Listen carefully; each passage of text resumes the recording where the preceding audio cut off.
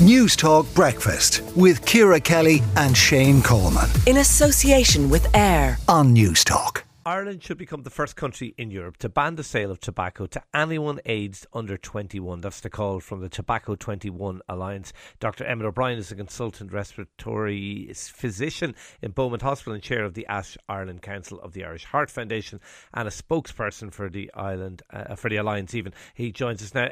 Emmet, what difference would it make raising the age to 21, do you think? Good morning and thank you for having me on. I think it's very important to raise the age of tobacco sale from 18 to 21 to protect the health of young people across Ireland. We've seen a shift over the years. Obviously, there's been a dramatic fall off in the amount of people smoking and young people smoking, particularly teenagers, over the past decade or so. But that number started to level off now, and even we're seeing a rise in young people smoking. The shift from teenagers to young adults in smoking has been seen, and what this proposal would mean is that if we were to raise the age of smoking to 21, we would remove a large proportion of young people from the adult population who will initiate smoking.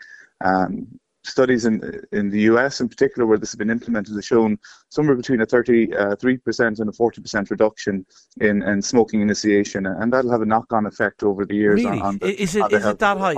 So how does it work? I mean, on a practical basis, if you have 21 rather than 18, does it raise the age that people try their first cigarette? Because, I mean, I think most people try their cigarette well before the age that they're supposed to anyway. Well, there's been a number of initiatives over the years that have helped reduce the amount of tobacco smoking in the country.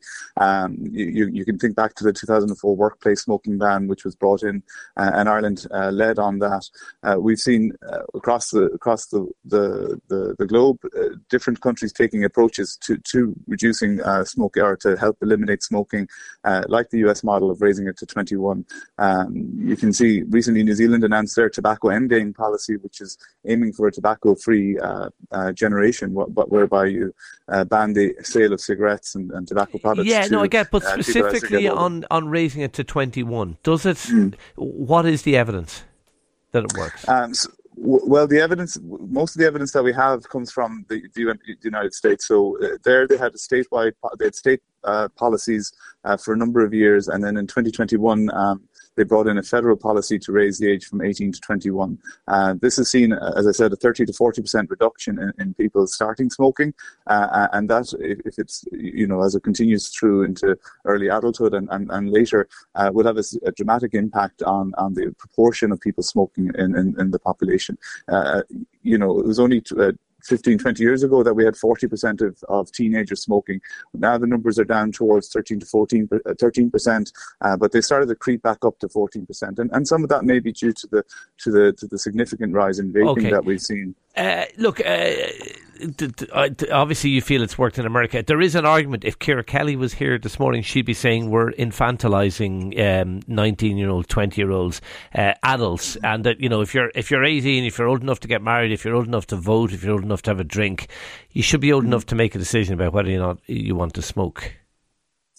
I think if we knew now what we knew when cigarettes were becoming fashionable, they would never have been allowed to enter into society. It took us 30, 40 years to learn about the dangers of smoking, and 1 in 3 of us will have a cancer probably related to smoking, and 1 or 2 of us of smokers who will die from smoking. So really, it's the decisions need to be made on a public health level to enable safekeeping and safeguarding of our population. The cost savings for the economy would be significant, and ultimately, I think most people, and this has been shown by a number of studies that we've performed and the HSE have performed, which have shown overwhelming public support for this policy. Over 73% of Irish adults would support raising the sale of tobacco to 21. And including, importantly, the over 2/3 of 18 to 20-year-olds who will be the people affected by this. All right. Emmet O'Brien of Beaumont Hospital and Chair of the ASH Ireland Council of the Irish Heart Foundation. Thank you for talking to Newstalk Breakfast this morning. Let us know. Do you agree with Emmet? 1-800 40. I've forgotten the number. 1-800 1400 106, is that right? Yes, it is. You can WhatsApp us for free. My apologies. Newstalk Breakfast with Ciara Kelly and Shane Coleman in association with AIR on Newstalk.